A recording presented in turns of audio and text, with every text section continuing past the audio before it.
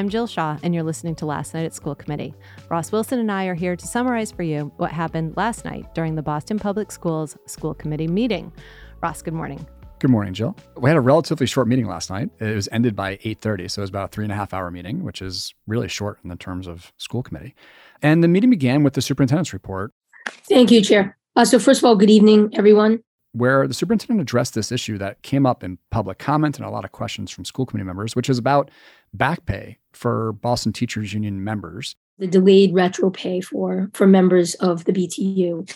As well as other bargaining units who may not be getting back pay that they deserve from their contracts. And this is retro pay that's owed as part of the collective bargaining agreement that was voted on this past fall. Right. So the superintendent tried to explain what was going on there, I think just to set expectations for school committee members, because there were a number of teachers who got on and talked about the issue.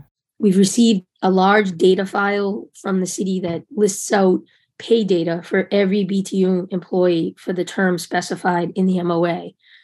And it literally means we have to go through them and reconcile the data to process retro for the eligible populations and in the correct amounts. And this includes both current BTU members and former BTU members. This process is complex, but it is well underway and is being worked on actively. Russ, what is she talking about? The superintendent saying she got a giant file from the city that they're now culling through to verify, and that teachers are not going to receive this back pay until February, second paycheck in February. I can understand why the head of the teachers union had to get on and talk about this. What do you think is going on with this giant file? Jill, I don't know what this giant file is, to be honest with you. I used to be in charge of human resources or human capital. Yeah. And what I recall, what I remember, is that this is not a new process, right? We typically have settled contracts. This one was settled in the summertime in August. Yeah. And there's typically retroactive pay as part of that process, especially if the contract expired and then was still being negotiated. And so what happens is typically you negotiate retro pay for the time period in which you're negotiating the contract. So I have no idea, Jill, what's happening with City Hall. We're in January and months have gone by without us addressing this issue. But what I do know is that this sends a message to our teachers and potentially other bargaining units who are expecting retro pay in a timely manner that they may not be valued or a priority. And it's a highly concerning thing for a school system to not have appropriate pay for the people who work for the school system. And Jill, we're talking about 5,000 teachers here. And, total employees, active employees of the school system is somewhere around 8,000 people. Yeah. Later, the superintendent referred to ESSER funding and this kind of continuous flow of new hires. And so I wonder if, in a nutshell, what we're hearing is just an exhausted and overwhelmed human resources department. Well, we do know that there's been a significant amount of jobs added to the school system. I didn't hear that discussion from school committee, though. I mean, I feel like there was enough information presented that it should be, the question from school committee should be, do we have enough support on the human capital side?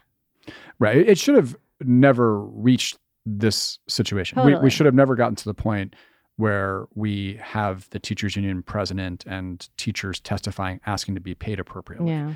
So all of this should have been done previously. We should have figured out a way to manage this problem.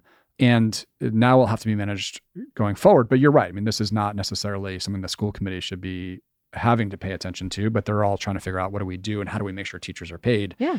But yes, the superintendent talked about this balloon, this ESSER balloon effect, maybe, that we've added a bunch of jobs and actually things have changed. I do think human capital has been in sort of a unique situation with just a tremendous volume of jobs that through ESSER dollars over the last 2 years has just ballooned the system.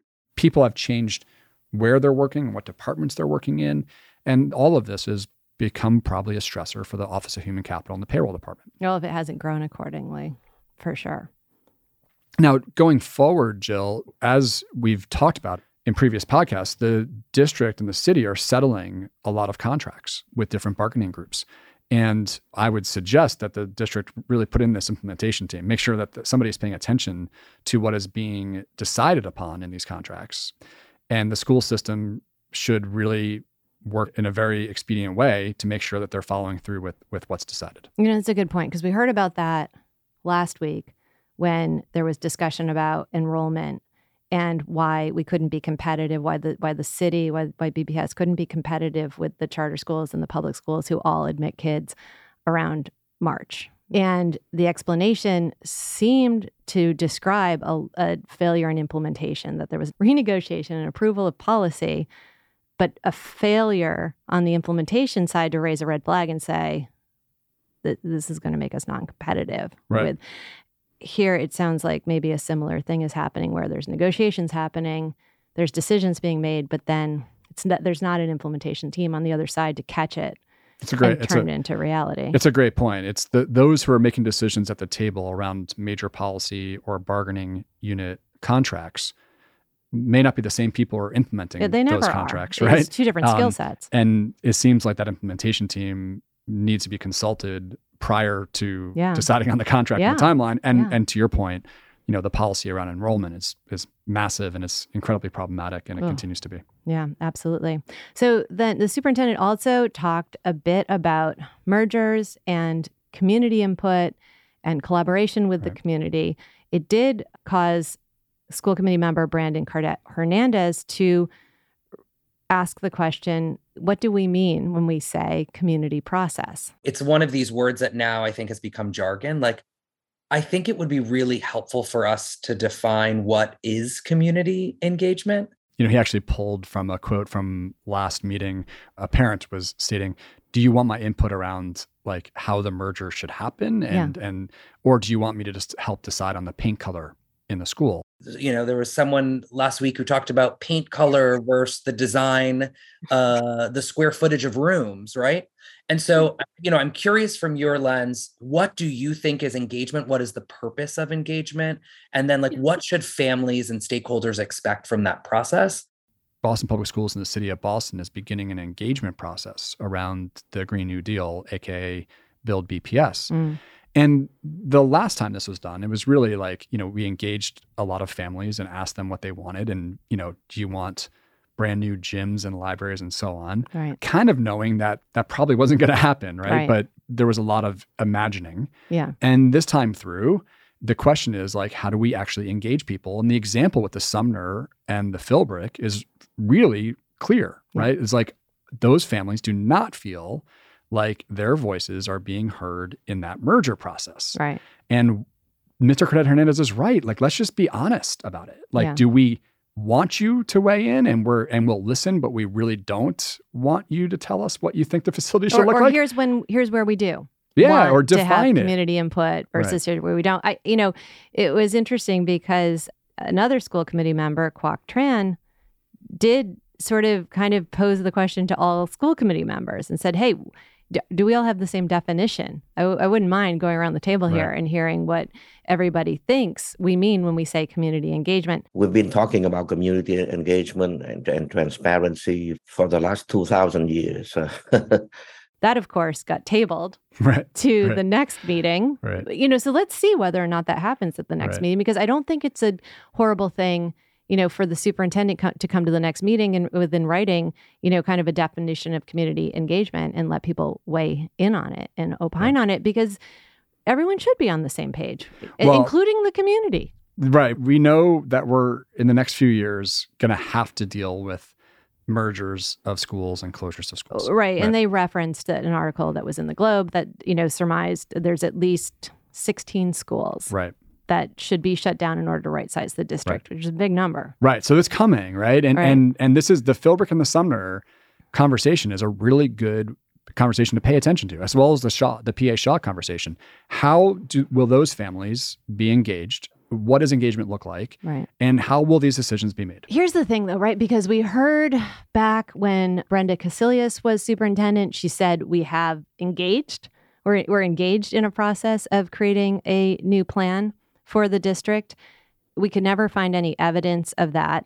Then we've heard more recent conversation between the new superintendent and school committee and the mayor's office saying we are going to engage in a planning process. And I think that takes us out a year. Is that right? Right. So for the Green New Deal? That's correct. Yep. And so I loved Brandon Cardet Hernandez's comment, which was like, can we, in lieu of having a plan that we can all be grounded in, these discussions can be grounded, could we have like an outline? You know? Like a mini plan, Give like us a little, something. Some sort Right. of thing. Because it's like, and I kind of agree with him. I mean, this should be an iterative process. Is there something short of a master plan that we can deliver to help further clarify the rationale behind mergers?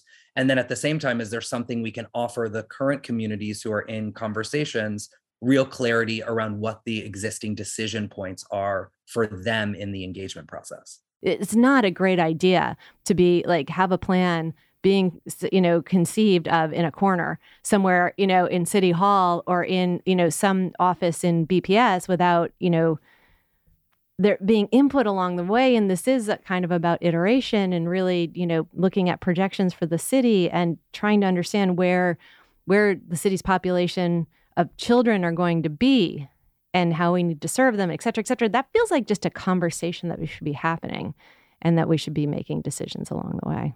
Absent of a master plan, we're going to continue to have these moments where people are very confused around why them, and then very confused what their role is in the process. And for me as a parent, what I would want the engagement to look like is a very clear why, the sort of rationale as to why this is happening, and deep clarity around the decision points that I'm being asked to participate in versus the ones that have been made. Well, I agree with you, Jill, and I also feel like you need leaders of that work, and Yes. and people need to know who those leaders are, who the decision makers are, and how that process will lay out. And so, Jill, we also last night heard a report from the student representative on BSAC, Diego Meta. And, this good news that BSAC, Boston Student Advisory Council, has restarted in November. And you may remember there was quite a turbulent period with Boston Student Advisory Council about a year ago. And it's great to hear that they've restarted. Yeah, I didn't realize that stopped, halted BSAC entirely. Right. I think there was a lot to rebuild, and particularly the trust between the students and the adult facilitators that was broken. And it sounds like they're back on track with new adults and members of BSAC working together. So they started in November. They're being paid, which is cool. So that's great. Teachers may not be getting retro, but the students are, which is a good news that they're getting paid. Yeah. And it seems like they're off to a great start. And they're working on getting student representatives from every high school, which is always the challenge, but making sure every high school has a student rep on BSAC. And why is it hard to get representation from all high schools if it's a paid position? Because sometimes students don't know that that's available. Yeah. And so you kind of have to build a pipeline, if you will, like get into a school. So if you know that, then why is school committee member, the vice chair, asking Diego, how can school committee help? Like, if you know that, doesn't he know that? Yeah. Like, help him out. Yeah, go recruit. Give him some marketing money and make sure that every school, high school across the district knows that they have a spot. And one way to do this is, every high school should have a student government where you have student representatives helping make decisions at the school. One pipeline is to go to that student government and try to recruit members for Boston Student Advisory Council. Yep. So it's great to hear that they're back on track, and we look forward to hearing how they get involved in policy decision-making going forward. I wouldn't mind hearing more from him. There's such depth, I think, and breadth to his comments that should really be probed as the representative of whatever the 50,000 students in the district. He should have more airtime, I think. We kind of end up saying this about most of our student representatives on the school committee. They are really valued members. They're the customer. Yeah. And to hear their perspective on these policy decisions that are being discussed as adults, I think he has a lot to say, and I'm looking forward to hearing what he has to say in the future. Yeah. And then, Jill, really the crux of the meeting last night was this safety report from the Council for Great City Schools. Council for Great City Schools with another report. 3 for 3. This is their third report. They did, as you remember, they did the report on special education. They did a report last time on transportation and now on safety. And you know where I left on this, Jill? The safety report is I had no idea what their problem they're trying to solve. And this was raised by member Cardet Hernandez as well. I think I'm walking away from this, I guess, with a little bit of confusion around what we're looking to solve. Like, what is the problem that we are trying to address? Well, here's the thing, right? There was typically when you're trying to solve a problem, you have data that shows you that there is a problem. And then you set goals for how much you want to shift, the nuances of that problem. In lieu of any data on safety, it's hard to define the problem. Right. And it's probably challenging to present safety data and do it contextually so that the community internalizes the safety data in the right way, right? Like, Right. You don't want to cause fear that doesn't need to exist. At the same time, you want to make sure you're realistic about the problem that you're trying to solve. Well, as we know in the previous Mass Inc. polls, the families are concerned about safety. Without knowing the data, you end up maybe communicating that things may be out of control, particularly if in the media you hear about these high, very acute incidents that are happening. And this started last year when we heard about the assault on a head of school in BPS. We've heard about it most recently, about an assault of a staff member. And we hear about students' safety issues in and around our schools quite often in the media. Yeah. And the question is, which was not answered last night, it was, what are we seeing? What are the trends? And then what are the possible solutions to what we're seeing? We didn't hear anything about the data. The one data piece, Jill, that has been debated a little bit in city council is about the sexual misconduct category. This is a categorical data that's reported by the Office of Equity a few school committee meetings ago. Isn't that a strange place for safety data? It is. It's a historical place that they report the sexual misconduct complaints that are investigated. And this number has been picked up as it's been a great increase in post-pandemic of sexual misconduct cases reported. But those cases have great variation from language to inappropriate touching across all grade levels to more serious issues. And nobody really knows how to unpack that number. And city councilors have begun to question BPS on, what are you doing about this? And BPS is trying to say, well, there's great variation and we're trying to keep kids safe. And so this lack of data is causing confusion, and lack of accurate data is causing confusion around what the right remedies are.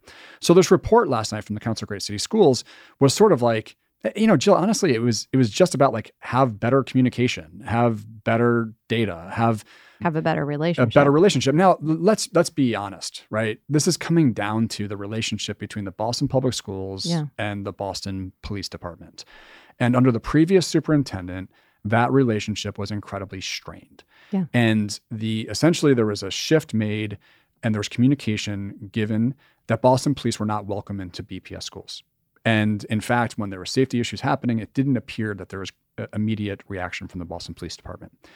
And this was more on the school department side, it seemed like, saying, we don't want you in our schools. But last night it was clearly communicated from the superintendent and the Boston Police Commissioner that there would be increased collaboration with one another, and that they would work together to make sure that our schools are safe. Yeah. There's great debate though around this, Jill, right? I mean, there's still community members who are saying, and students and staff who are saying, we don't want police in our schools. And I think this is, last night, we didn't hear a solution to this, right? We just heard that there should be increased communication and collaboration amongst the police department and the Boston Public Schools. There should be better collection of data. And that's kind of all we heard from this report. It was a really underwhelming report. Well, the one thing that I thought was interesting that gave us a little more granularity into how the superintendent is thinking about things is the discussion around metal detectors, where she said what is happening with decisions around metal detectors is it's on a school-by-school basis, that we're providing the school with the safety data for that specific school so that the community and the leadership at that school can make a decision about whether or not they want metal detectors. That seems very sensical. It really did. It seemed like a very rational way to make decisions. This has been policy for a while now, and that we respond to it on a school-by-school basis. Yeah. Jill, we have to remember back, like, the reason this report was actually given was because the Department of Elementary and Secondary Education, as you know, told the district they were in need of significant improvement in particular areas. But they didn't say from what to what. They only alluded to, they didn't cite any data around safety. Right. They cited the fact that parent complaints were going unanswered around safety issues. So maybe that should have been the data that was presented last night. Maybe that should have been the problem that was actually looked at. So the school committee and the superintendent have submitted this report to the Department of Elementary and Secondary Education. And I guess what we wait for now, Jill, is the Department of Elementary and Secondary Education to respond not only to this report around safety, right? Is this a good enough report? Do we have a clear action plan? Will what DESE was concerned about, will that improve? Will safety improve? But also around transportation. How will they respond to the transportation report? And how will the DESE respond to the special education report? Right? All of these are in response to a request that was made by the Department of Elementary Secondary Education for a significant improvement plan for the district. So I guess the ball is now in DESE's court. Kind of. But, the thing I'm observing with the superintendent is that these are all on her priority list, right? So there are a number of things that DESE asked for in the form of reports. At the same time, as you listen to the superintendent present and discuss these things, I mean, she's got an enormous load of work on her plate, and she's got to rebuild a staff to help her with all of this work. But you can see that she's not going to wait for DESE to react. She's working on it. She's working on this. She's working on, what the school plan is going to be. The superintendent is making concerted efforts around all of these things that have been presented over the past couple of weeks. And she wasn't here when DESE intervened. It was a different superintendent. And so she's doing exactly what she should be doing, which is, moving forward and leading the district in the way that she thinks is important. And it will be interesting for DESE to respond. It feels like they should respond as they receive this information so that, if there's something additive to what the new superintendent is doing, then terrific. Yep. No, I agree with you. The superintendent has not shied away from any of these issues. Yeah. She's weighed in, she's owned them, and we have faith that she'll begin to address all these issues. That's what happened last night at the Boston Public Schools School Committee meeting. We want to hear from you. If you have thoughts or concerns about how BPS is serving your student, please send us an email at podcast@shahfoundation.org. That's SHAH foundation.org. Thank you for listening to Last Night's School Committee. We hope that you enjoyed today's podcast. And if you did, please rate, review, like, and share it with your fellow friends, parents, and residents of Boston. We all have a stake in the future success of Boston's students. Have a great day.